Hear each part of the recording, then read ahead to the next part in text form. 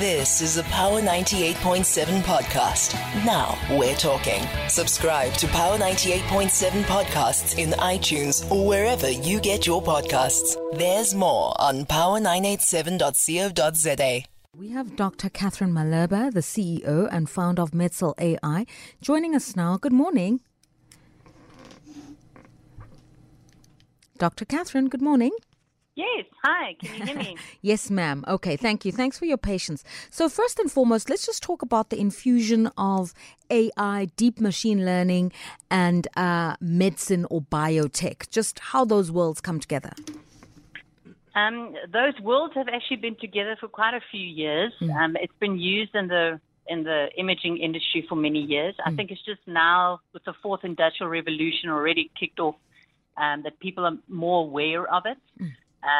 So it's, basically automating, because the overload, the overburden of healthcare currently in our country and even globally, it's more than what the medical professions can allow. So with the AI, it's trying to streamline that process, help to automate processes by using things like deep machine learning and such. Okay, so I mean, often on this particular slot, we try to just simplify terminology like deep machine learning, like AI, new advancements in AI, cognitive AI, regenerative. You know, we're trying and we show people how it's used in areas like art, finance, fintech. In medicine, just help us understand what we're talking about when we're asking the computer to be so perceptive that it can almost pick up the fact that you might have breast cancer. So the umbrella term for everything that is under this field is artificial intelligence. And one of the subsets is called machine learning or deep machine learning. Now, with machine learning, you're basically providing a set of images to a computer, and it's able to classify, to say these are red images, these are yellow, these are green. Then when it comes to deep machine learning, it actually starts recognizing complex things similar to what the human brain would do. If they see a new picture, a new something, your brain will develop its own neural network or its own connections, and it will start developing, joining the dots between images, sometimes beyond what the human eye can see. And that is where deep machine learning is being used. So if, for example, they have hundreds of X-ray images and they're looking at it, and you run this through a deep machine learning system, it will be able to pick up little things. It might notice a cancer on the images that no one else has noted, and it will notice it on thousands of images, and it will start developing its own system for saying, I know in this corner of the image, usually I see a cancer or a something. So it's, and yes, deep machine learning is only as smart as the images that you give it. So if you're going to give it like random images, like cartoon images, then it's going to be trained on that. So that's the big thing about it, is you need good data and accurate data to feed it, to run through the system, and then it's able to do really amazing pickups of tiny things. Okay, so from what you're saying, and I'm just going to oversimplify it, but you'll correct me. It just feels to me like you are using what already exists in radiology, those X-ray images, genetic sequencing codes, and then computerizing everything to just allow the computer to make a diagnosis faster than what would happen under normal circumstances. Exactly that. You've actually explained it beautifully. No, that is exactly that. Yeah. Okay, so tell us about the software and tell us about how it's being used in oncology treatments, particularly this area of breast cancer treatment. So the deep machine learning or artificial neural network that we developed was about 4 or 5 years ago, where we took ultrasound images from patients that were diagnosed with specific cancers, and we started training it on the system, and we actually found a way to pick up cancers before a biopsy is done. So the system was able to actually tell you the name of the cancer. Remember, there are many different types of breast cancer, not just one type. Oh, really? And it's able to discern, to say this is this type of cancer, that type of cancer.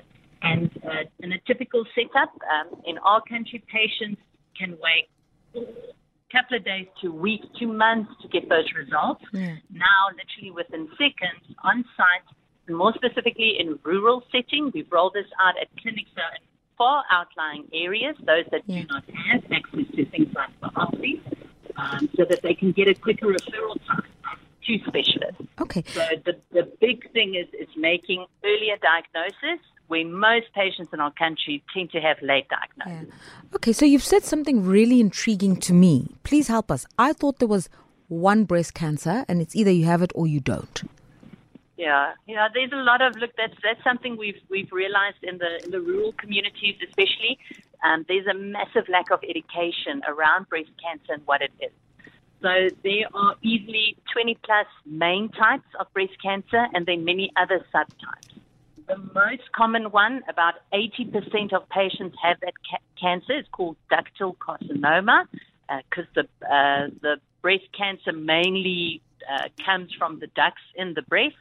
And then the second most common one is lobular carcinoma, but there are many other variants as well. Maybe not as often seen, but they are still possible. And then besides those main types, each cancer, I usually explain that each cancer is fed by a different thing in your body. The majority of breast cancers are fed by the hormones that make us female, estrogen and progesterone.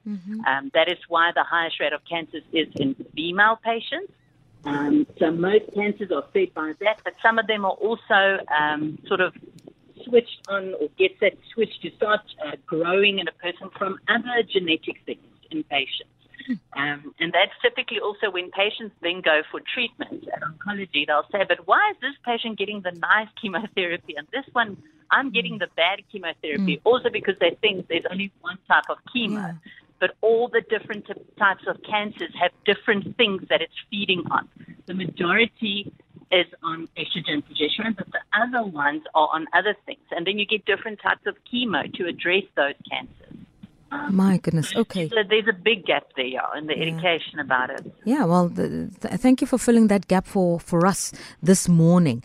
Staying within that tack of just insights and education, we often associate breast cancer with women, and you've alluded to this, and you've explained why the hormonal chemical balances of estrogen and progesterone in the body. But we are told that somewhere in the region, and I could be wrong, of about 7% of diagnoses actually apply to men. So could you just tell us about research in this area and how this software is helping with the diagnosis of male forms of breast cancer, if at all?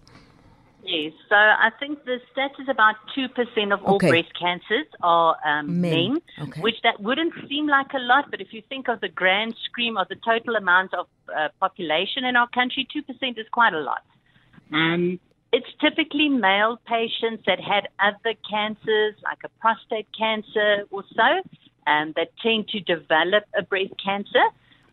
Where that becomes unique is because us as females, we have estrogen and progesterone. Males have more testosterone, right? So that's what makes them men. But even in men, you get small amounts of estrogen also in their genetic makeup, but in a lesser form. So there are other things that can cause that breast cancer, but I've seen the youngest patient I've seen was a 10-year-old boy who developed a aggressive breast cancer. So actually, the way we present it is that nobody gets to choose whether or not they have breast cancer. It's not always related to family history. It can really happen to everyone, but the majority is female. In male patients, it would be the same way that we examine females. Only problem is with male patients, they are less inclined to come for a check or to have it checked out. This is something that makes them very irksome. Usually in the X-ray departments in this area, it's very pink, very girly, and they do feel a bit irksome. So it is a difficult thing to approach, but it is in a lesser amount.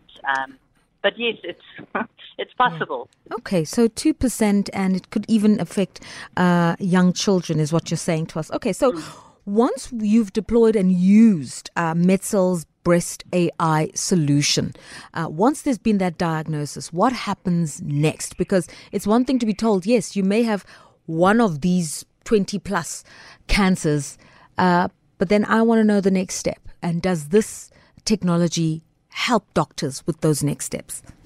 Yes, and that's a crucial thing. Look, there are many AI startups, many companies rolling out products, but there's a massive gap between diagnosing it, like you say, and telling a patient you have a cancer, and then actually getting them into the treatment side. There's a massive gap between those two parts of the medical industry. So we've actually collaborated now with AstraZeneca globally, and we are developing a unique patient referral pathway. In other words, if a patient is diagnosed, we have direct contact with the local district, provincial, and tertiary hospitals that have specialists. The reports of the AI is sent to them. The patient is then, within a week, they are into that referral system. We have our non-profit that also ensures the patient is educated and supported. They get a care pack. We make sure there's a social worker. All the little facets that tend to be not provided to the patient at the point of diagnosis. We want to try and join the dots between all these different sectors so that everyone works together, because it's very hard. I saw this in practice, how patients were diagnosed and they just get lost in a system and they don't know how to cope, what to do, where to go. So we're trying to narrow that gap and improve the referral pathway. We're rolling out soon at Groote Schuur Hospital, alongside the awesome surgeons there that work with Project Flamingo. So that's also going to help with that joining the dots between diagnostics, which is us, and the therapeutic side. Okay, and as we say goodbye to you, let's just be reminded why this matters more so for patients in rural areas. I think anybody can use it, but it feels as if you're targeting rural areas for a particular reason. Yes, it's quite scary to say that the recent studies have shown quite a rising increase in breast cancers in African women, and usually they only pick it up late stage, and it's because they don't have access. There is no infrastructure, and there's a lack of education. We want to serve the people that need it most, that need that access. So we're hoping that providing this high-class, high-end care to people more from the Ujani clinics and all the rural sites, we can help to narrow that gap for them and improve their quality of life. Thank you so much for your time, Dr. Catherine Malherbe. People who are tuning in, King says, gosh, this is such a great conversation there in your studios. But I do worry that cancerous diseases are caused by lifestyle exposures to EMFIs, like Wi-Fi's, fast forward, etc. I don't know what's going on here. And biotech companies will never give its patients a permanent solution. What do you say to that? Yeah, look, there's no one reason for the cause of breast cancer. There are many risk factors. Some of it is, yes, lifestyle. And it's the typical things for any health concern. If you're overweight, you drink, consume too much alcohol, you smoke, all of those things can contribute to a cancer, but none of them are the defining factor. The other thing that was mentioned about Wi-Fi and the waves, remember you get different waves in the world, like microwave and X-rays and such. The one that causes damage is X-rays. Those are the higher radiation dose, not those from wireless connectivity or telephone lines or such. It's on a different radio wave or wavelength, and it's not one of that is of risk for someone to develop breast cancer. It's usually a myriad of things all put together in one unfortunate event, and then one little cell in a patient decides to go haywire, and then a whole group of them starts going haywire, and then it's just like a cascading effect. Oh, thank you for your time, Dr. Catherine Malherbe, CEO and the founder of Medsel AI. Let's get ourselves checked out. You've been listening to a Power 98.7 podcast. For more podcasts, visit power987.co.za or subscribe wherever you get your podcasts.